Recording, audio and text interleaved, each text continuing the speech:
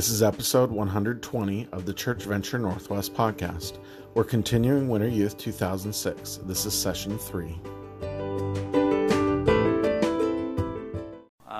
Excited to be back this morning. Last night, yesterday, it was a good day. Did you guys enjoy following up? It's good. And well, hey, let me pray. And what about the painting? How about the painting? How it finished last night? It's good. So he's getting ready to start, but let me go ahead and pray, and then I'll let him get started, so you can watch him or me. God, thanks just for another day. Thank you just for this chance to learn more from your word. God, I pray today specifically as we're talking about sin, some issues, God, that I know are going to hit home with these young people. That God, that you just speak through me to them. I pray this in your name. Amen. Yesterday, as I was talking about some of the people that I know and some of the things that these people are caught up in, today I want to talk to you about these certain things that maybe some of you are caught up in. When you look at sin, whether it's big or small, whether no one in this room knows about it or everybody already knows about it, whether you've told somebody or you haven't told anybody, big or small, it all keeps you from doing what God wants you to do. It all separates you from what God wants you to do. It gets in the way.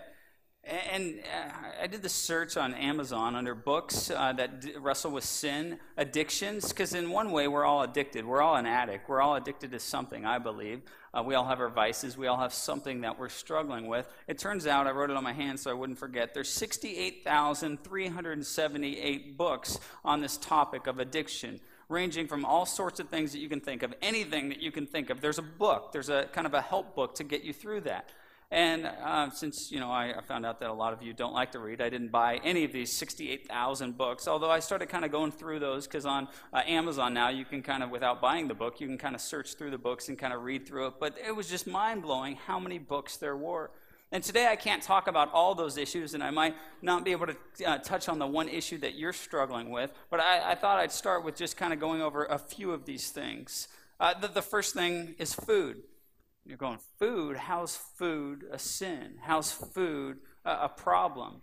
Well, for a lot of people, it becomes a problem. 65% of us here in the United States are either overweight or obese. It makes up of about $93 billion in medical bills because simply we eat too much.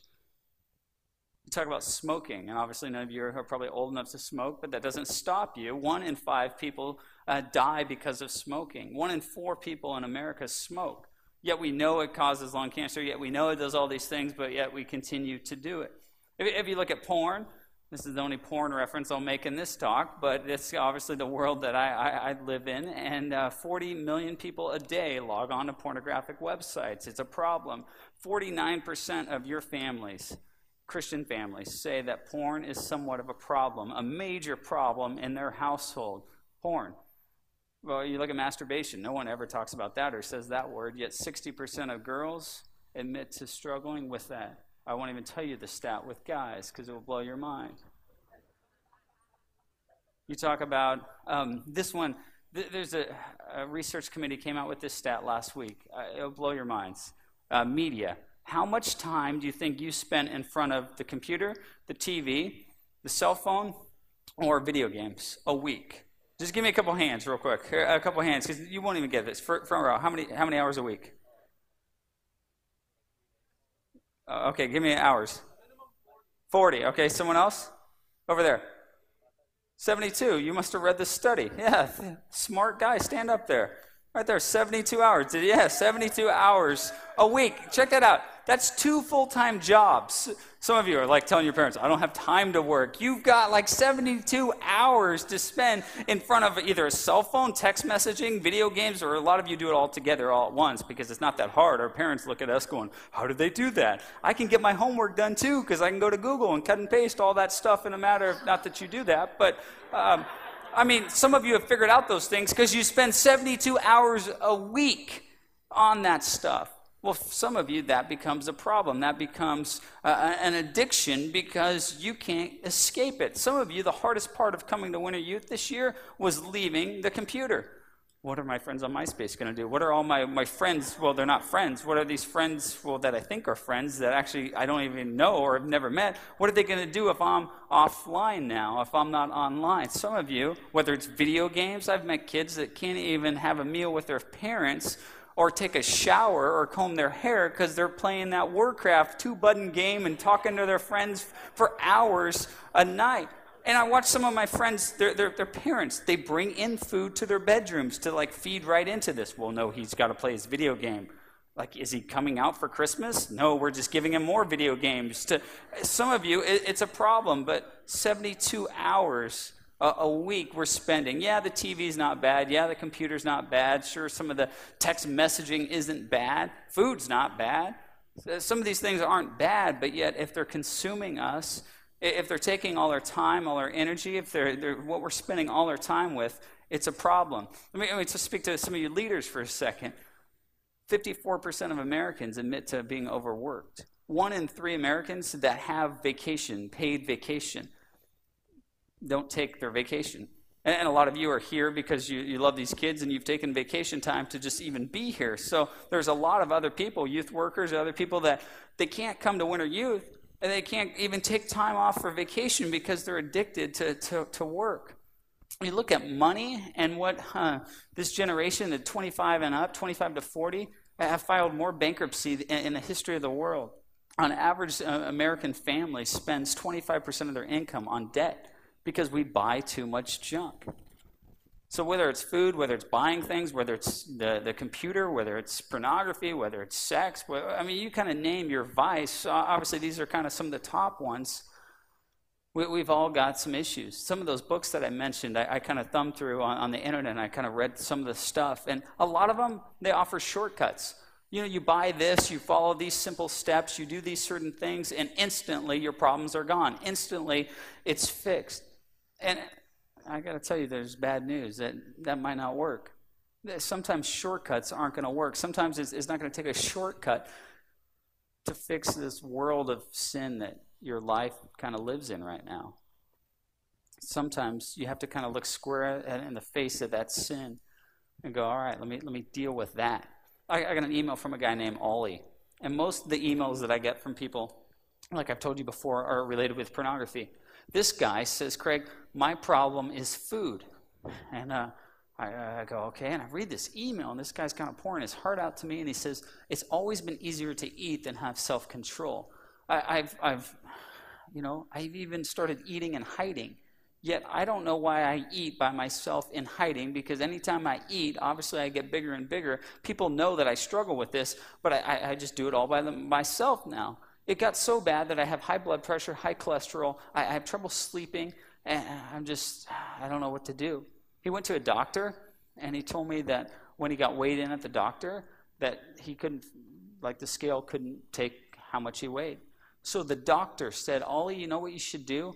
Because we need to get this weighed and kind of see in order to get this under control. Can you go down to the farmer's market and weigh yourself? Ollie's got 4 kids, a wife, he's a Christian. He goes, I drove to the farmer's market to weigh myself. He weighed in at 410 pounds. He sent me this photo. It's up on the screen. And he's a big guy. And he goes on in the email to share with me. Not only, he talks to me about flying. And he said, Craig, I got on a flight recently, and he said it was one of the most humiliating days of my life. He says this, he says, I'll never forget sitting in the seat, not being able to buckle the belt. I had to ask the flight attendant in front of other passengers for a seatbelt extender. It was humiliating. During this trip, I flew on 3 different planes, and I had to get the belt extender on each plane. It was one of the most humiliating days of my life.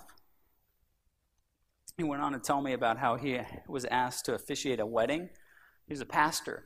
He said, Craig, you don't know what it's like to have to go search for a tuxedo when you're a size 60 suit and a size 58 pant. No one makes that. He said, I did this wedding, and after the wedding, it was one of the lowest days of my life. He said, I decided I need help. I need to do something. So he goes to the doctor again, and he says, I beg of you to let me have this surgery. And the surgery that all he wanted was gastric bypass surgery. And in some cases it works, but in other cases it's not going to work. Ollie had a family member die because of that surgery, because they were at too great of a risk to do the surgery, but they did it anyways. The doctor said to Ollie, "You're too great of a risk. We can't perform this. Get your weight under control." And then later, and Ollie goes, "No, it's the only thing that's going to work. I've tried running. I've tried exercising. I've tried eating less, but I don't have any of those things that I just need to take this shortcut." He's willing to risk his life because he was at such a low place in his life, because of the sin, because of this addiction, because of this thing that was controlling his life, that he's willing to risk his life in order to take a shortcut. The doctor said no to Ollie. He goes on, and I'll read you a little bit more of his email later, but let me just tell you guys, just like Ollie, it's okay to be at the end of your rope. It's okay to be there and be asking, begging for help. Because in one way, we've all been there in one form or another. And sometimes, though, a shortcut's not going to work. Like it wasn't going to work for Ollie. Sometimes in your situation, you're buried maybe so deep in this sin and this lifestyle that you've lived in. And you can't just escape by doing these 5 points that this book says, or going to this conference, or going here for 3 days. It's going to take some other extreme measures. And that's what I kind of want to look at today, because a lot of us, I think, are just disappointed. A lot of us are going, well, I tried that. I've searched everywhere I could find for the answers, and I haven't found it. Yet I believe some of the answers are right in front of us. I read this. 9% of USA Today bestseller books are diet books. Yet the New England Journal of Medicine reports that 2 years after going on a diet, on average, people weigh more than they did when they started. It also says in this study, I don't know how many of you, what grade you have to be in to read that horrible 900-page book, The Scarlet Letter. Any of you had to read that? Why do we still make us read that? Well, get this. The Cliff Notes, how many of you bought the Cliff Notes? You lie. Yeah, it's okay. We know the stats. It says the Cliff Notes outsell the real book 3-1. Well, yeah, because you can get the Cliff Notes that sum up the book in 100 pages, or read the whole thing that, no, you buy the Cliff Notes. And we're used to that in this world where shortcuts, well, that works. And maybe it worked for the Scarlet Letter. I'm not approving of that. I read the whole 900. It will change your life. It will make you do great things if you read that book because your teacher said so. But our world that says shortcuts, that there are all these things. That ab Energizer I bought, that told me I was going to get a six-pack, and it didn't work, It gives you electronic volts to your stomach. Did any of you get that? They recalled it. I had to sell mine on eBay before it got recalled. But that it promised you all these things, and it doesn't work. You have to go to the gym and do crunches and do sit-ups if you want those things. And some of you, the sin that you've got yourself entangled with, it's going to take something else. The book of James says it like this. James 1:13-15, if you want to turn there. If you don't have your Bibles, it's all right. It says this. It says in James 1:13-15, it says, "When tempted, no one should say, 'God is tempting me.' For God cannot be tempted by evil, nor does he tempt anyone. But each of you is tempted when you are dragged away by your own evil desire and enticed. Then, after desire has conceived, it gives birth to sin. And sin, when it is full grown, gives birth to death." Let me tell you, there's no nice way to put this, but sin is going to become a real killer in your life. And here's what it does. Sin will confuse you. You'll enjoy it because it's fun. Like we talked about yesterday, it's fun for that season. And so when you're into it, you're going to enjoy it. But then there's going to be consequences to it. You're going to feel guilty and shameful, but then you're going to go back to that rush and that high of, wow, this kind of felt good. You're going to justify your sin. Well, at least I'm not doing that. And maybe point the finger to other people that at least I'm not caught up in what they're caught up. I'm only doing this. But eventually it says sin, after it's conceived, it gives birth to sin. And sin, when it's full grown, gives birth to death. If you turn to 2 Peter, that's kind of where I want to land here today.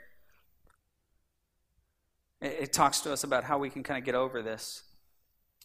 Peter talks about this, and as you're turning in there, 2 Peter, the first chapter, we're going to read about 12 verses out of that first chapter.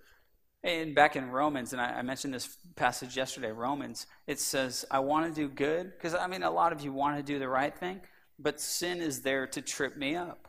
And that's the Message translation. I love that translation because, I think it sums up my life. I want to do right. I want to do the right thing. I want to live in the light, but that dark stuff, it trips me up. And now in Peter, it says, well, here's how we can overcome this. 2 Peter, starting in chapter 1, verse 1, Simon Peter, a servant and apostle of Jesus Christ, to those through the righteousness of our God and Savior have received a faith as precious as ours. Grace and peace be yours in abundance through the knowledge of God and of Jesus our Lord, confirming one's calling and election. His divine power has given us everything we need for a godly life through our knowledge of him who has called us by his own glory and goodness.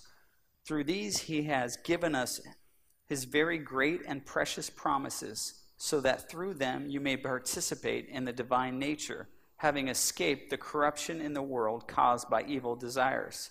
For this reason, make every effort to add to your faith goodness, and to goodness knowledge, and to knowledge self-control, and to self-control perseverance, and to perseverance godliness, and to godliness mutual affection, and to mutual affection love. For if you possess these qualities in increasing measure, they will keep you from being ineffective and unproductive in your knowledge of our Lord Jesus Christ. But if any of you do not have them, you are nearsighted and blind, and you have forgotten that you have been cleansed from your past sins. Therefore, my brothers and sisters, make every effort to confirm your calling and election. For if you do these things, you will never stumble. You will receive a rich reward and welcome into the eternal kingdom of our Lord and Savior, Jesus Christ. We got to understand that passage. It says, for God has given us everything we need to live a godly life. I'm not making it up. It says it right here in this passage. When I hear things like, I can't do this, I can't lose this weight, I can't stop the drugs, I can't stop looking at porn, I can't stop having sex with my girlfriend, my boyfriend, I can't stop these things. Yes, you can. It says in the Bible, it's clear as day, that God has given you everything you need to live a godly life. He's given it to you.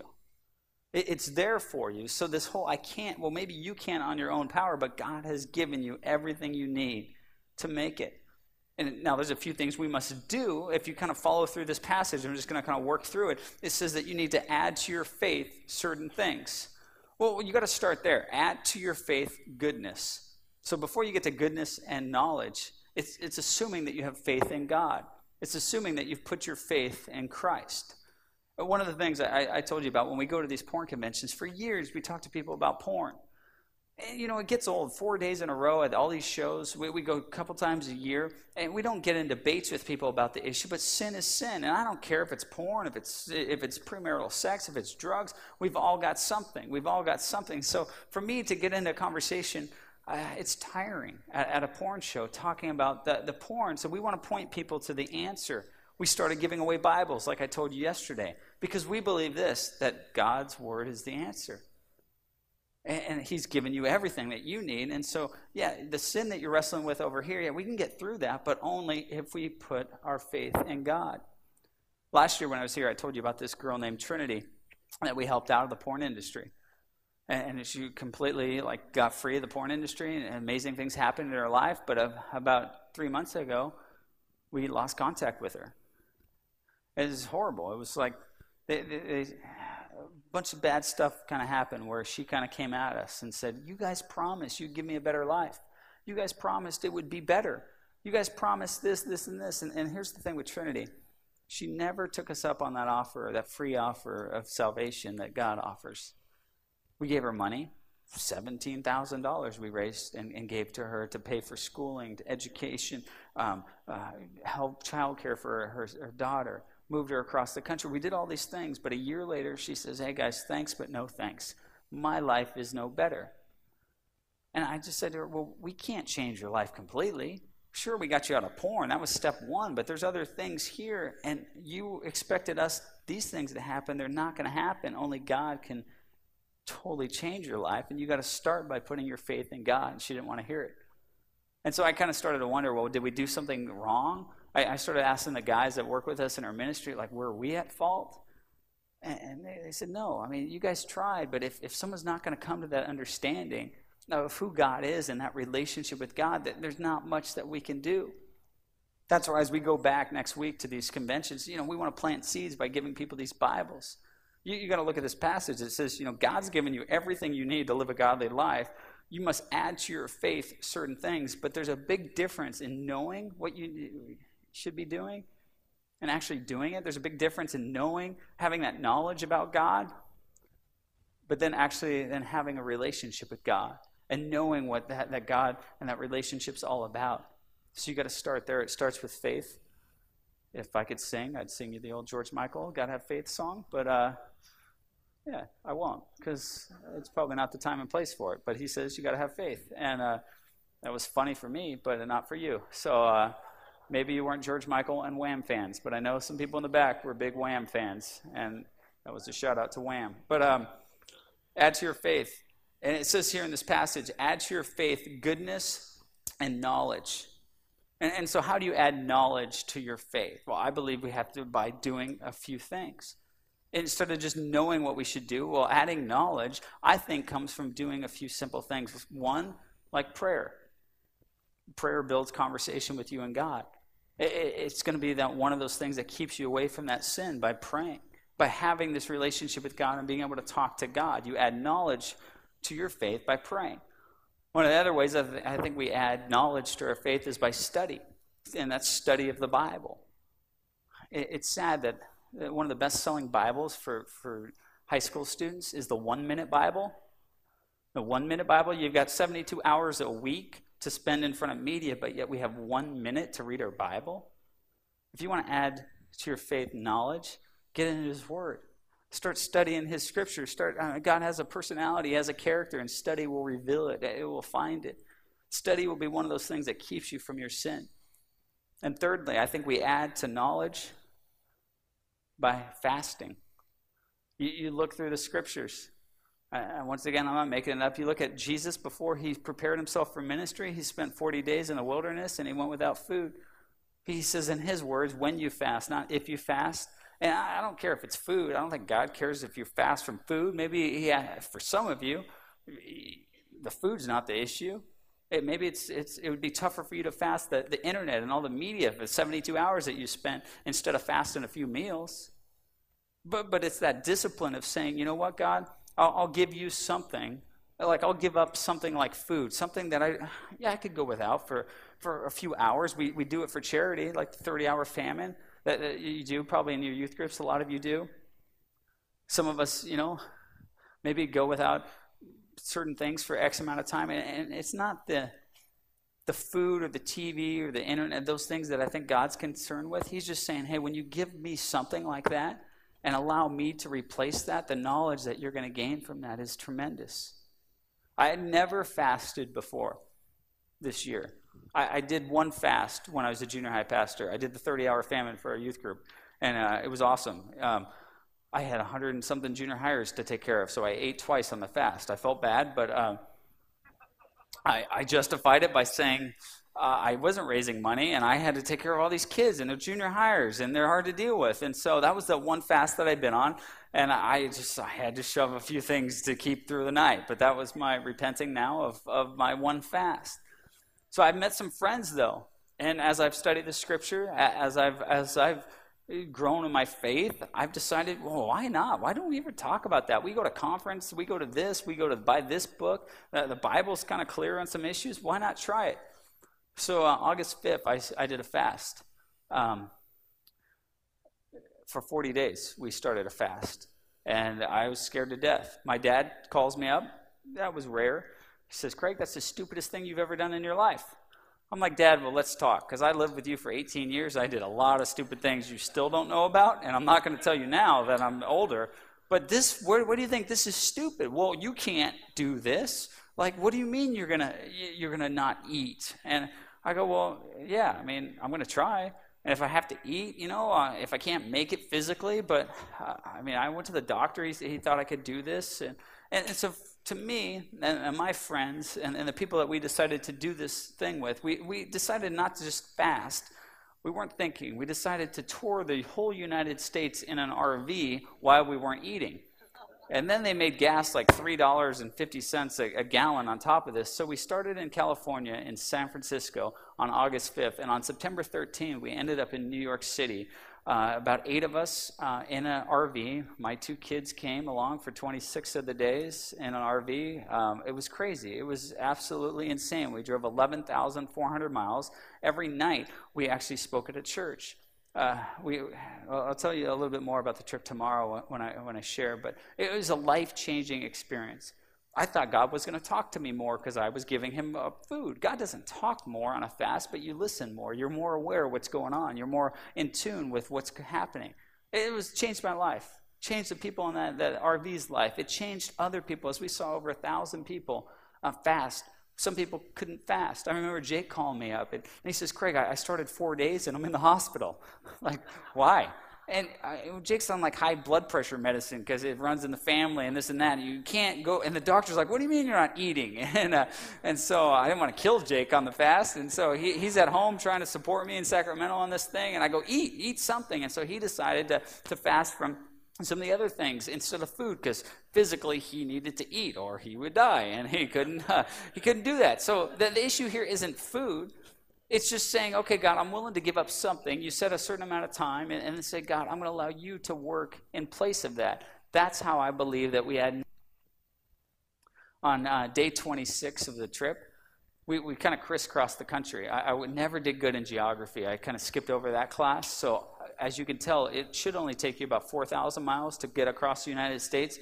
I was in charge of the map, and so I took us 11,000 miles. I took us out of the way quite a bit. For some reason, we were in Atlanta, and then we went back to like Minnesota and back to Nashville, and then it was crazy. And day 26, though, we were in Atlanta, and I met Ollie. I was like, "You're the dude from the email," and and he had heard about what we were doing, and he had heard about all this stuff right after he did that wedding, and he was told that he couldn't have gastric bypass surgery. So he says to me, "Does this?" He says, "After getting turned down on gastric bypass surgery, I didn't know what else to do, so I decided to fast and let God take over. I did not enter the fast to lose weight. That would be nice, but I entered the fast to get to know God better. During the fast, I wasn't on my knees praying nonstop and day and night, but it was like I was praying all the time. It was like I was in this 24/7 mode of communication with God. During the fast, God was really teaching me about how he's the creator and I'm the creation. It was like I was able to make this connection that I'd never been able to make in my life. Fasting will draw you closer to God. You add to your faith knowledge by praying, by study, and by fasting. If you keep going in this passage here, it says, add to your knowledge self-control. And that's the one thing that many of you are saying, I don't have self-control. Oli tells me in this email, I didn't lose that much weight on the fast, but it hit me. I always thought I had no self-control. I thought losing weight was impossible for me. But God was like, see, you had self-control for 40 days. So now you can have self-control. I decided to start walking. And I decided to eat really light and pray about the stuff I ate. Kind of let God take over. The first week after the fast, I walked 1 mile per day.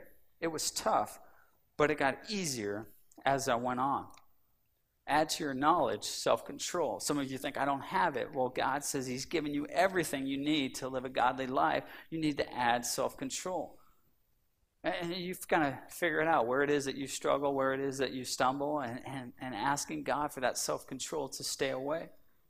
If you keep going on in this passage, it says, obviously, if we back up, add to your faith goodness, and to goodness knowledge, to knowledge self-control, and to self-control perseverance.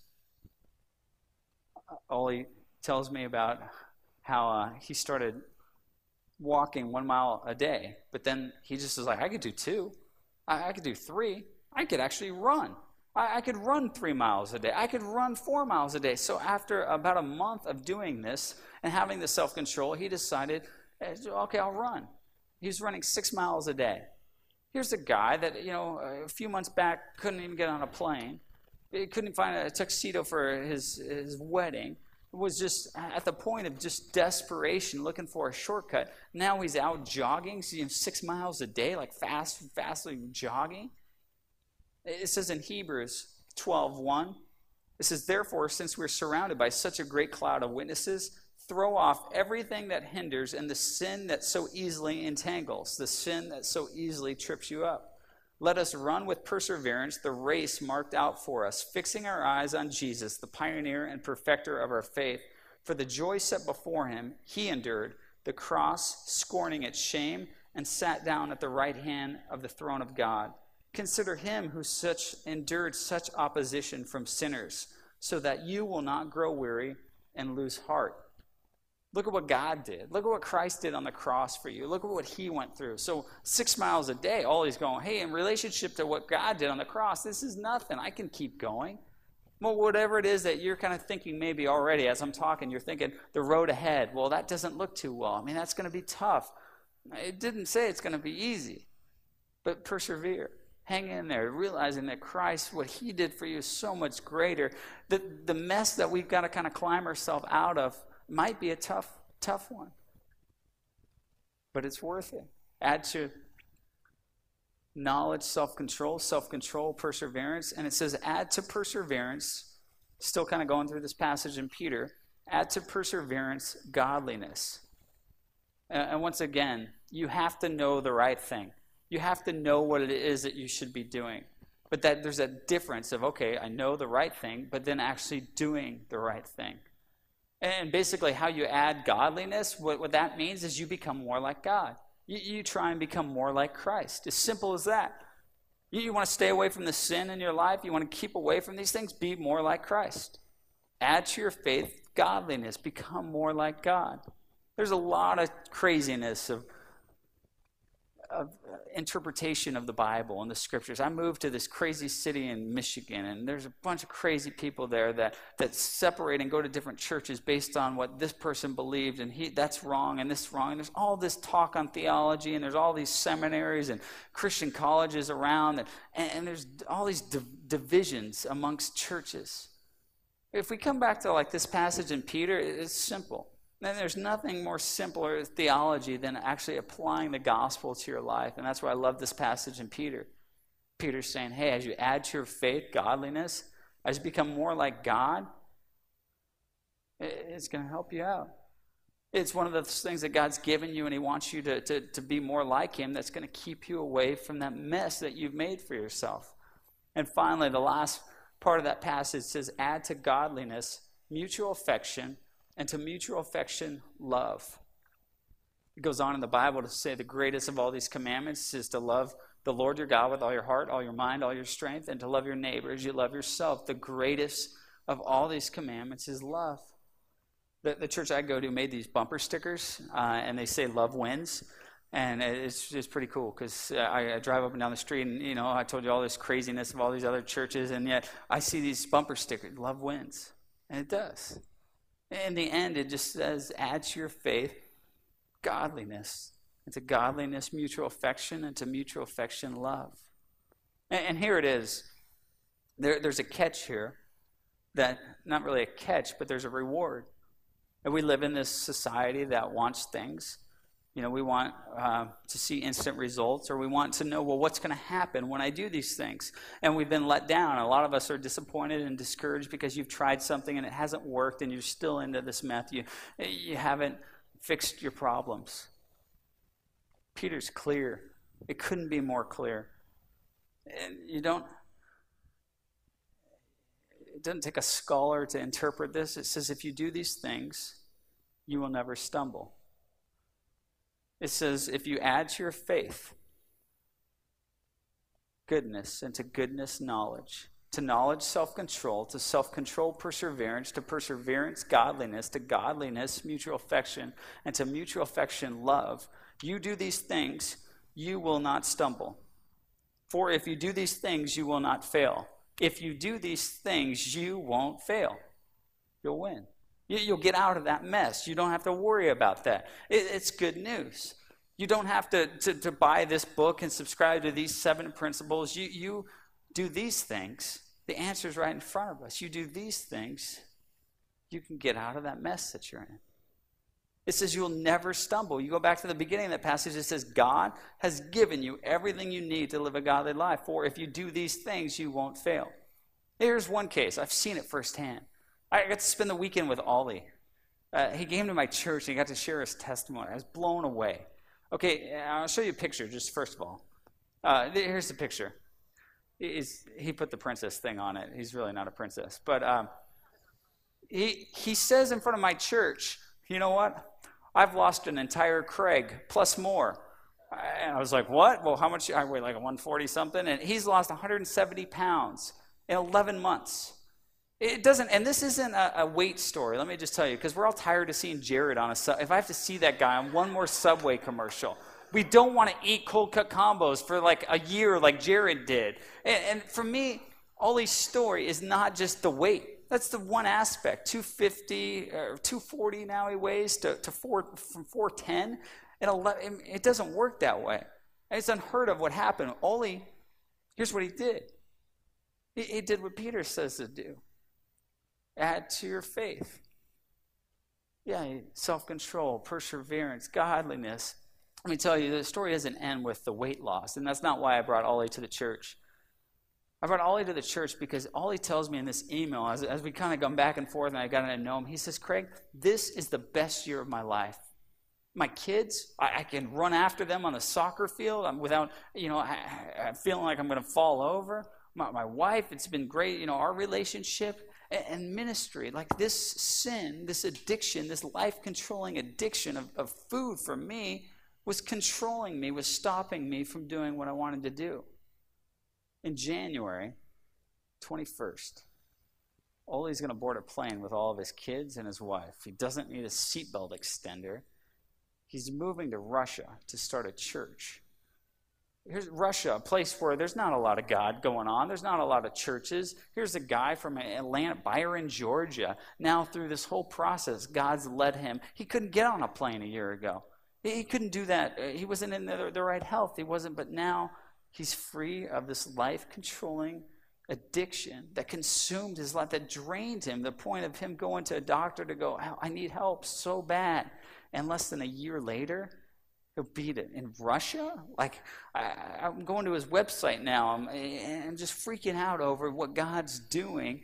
And now his kids and his family are learning Russian and trying to, when they go over there and they're buying all these crazy clothes. And I'm so excited for him. And he has no idea what's going to come of the whole thing. But he's going to do and experience this more abundant life that God has for all of us when we get rid of some of this junk in our lives. If you do these things, you will not fail. So the tough part, and ask you guys to pull out those notebooks that you guys have, and hopefully you brought them in. Or if you don't have the notebook, if you have a piece of paper, if you have something that you can write with, I ask you to pull that out real quick, along with a pen. Because here it is. We're all addicted to something. We're all addicts. We all have something that is controlling us. We've all allowed something into our lives. Maybe we don't need it. Maybe it's okay at one point, but it's now controlling us to the point where it's not okay. Maybe it's an illegal substance. Maybe it's something. Maybe it's a relationship. You know what it is. God knows what it is. He knows your thoughts before you think. He knows what it is. It says in the Bible, he who confesses his sin will prosper. He who conceals his sin will not. He who confesses his sin will prosper. He who does not and hides his sin will not prosper. I'm not going to ask you to do anything crazy like bring up this piece of paper and put it on the stage or put it on a cross. I'm going to ask you right now just to write down, maybe one word, maybe it's 2 words, what it is that is controlling you. And just write it down. He who confesses his sin will prosper. And the first point that we've got to come to, realizing, okay, God's given us everything that we need to live a godly life. I've got this baggage. I've got this junk that's controlling me, that's weighing me down. I don't want it anymore. I'm gonna identify it and stare right at that thing and say, yes, this is what it is. Don't kid yourself any longer. You know what it is. And after you're done writing it down, whether you put it back in that notebook, whether you pull it out and put it in your pocket, just keep that. And I'd ask you this week, as you're here at Winter Youth, at some point, take that piece of paper back out. And also turn to 2 Peter chapter 1 and reread that passage that I just read to you, 2 Peter chapter 1 through 13. And start to pray about what it is that God wants you to do. And then as you open your eyes and read that passage, I think you'll see it's right in front of you what you need to do. And I ask you to do that before you leave. And I ask you to do one other thing. It's going to be a little tougher than that. At some point before you leave, share what's on that piece of paper with somebody else. And maybe some of you are willing to do that right after this session as you go into small group time. Maybe some of you aren't going to be ready for that right away, and that's okay. But to understand that this is kind of a unique setting that God's allowed us to be a part of. So many people would just love to have a chance where 1,000+ people could gather, all singing to God and learning more about Him and helping each other out. And so at some point, whether it's in a small group, well, maybe it's before you go to bed, and sharing it with the guys or the girls that you're in the hotel with and just saying, hey, you know what, this is me. Yeah, I'm ashamed of it. Yeah, I don't want to do it anymore. But that's why I'm going to tell you, so you can help me. Yeah, I'm embarrassed of it. Yeah, nobody knows, and I've never told this to anybody, but hey, it's part of the journey that I'm on. I want that. You remember that picture of Oli, that guy who's free. And the same is true for us. If you do these things, you will not fail. You'll never stumble. Go ahead and pray. Bow your heads with me.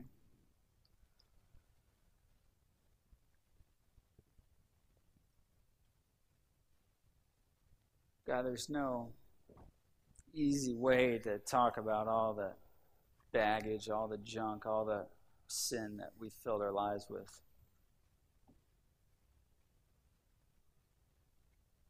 God, I just pray for these students this morning. God, I know some of them are just in so deep.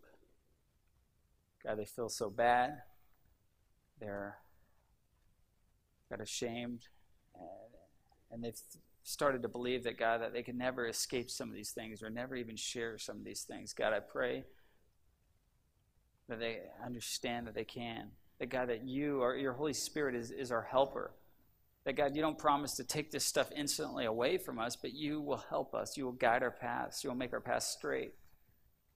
So, God, I pray as now we've identified what it is that's draining us, what it is that's controlling us, what it is that's holding us back from doing your work.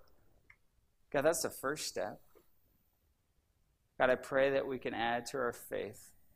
Some of us don't even have that faith yet. Some of us need to have that relationship with God, and that needs to start today, God. I'm simply just inviting you into their lives by saying, God, help. I need help. I need to start a relationship with you because you're the answer. God, those that have that relationship, I pray that they add to their faith goodness. To goodness, knowledge. To knowledge, self-control. Self-control, perseverance. To perseverance, godliness. To godliness, mutual affection. And to mutual affection, love. For if you do these things, you will not fail. You will not fail.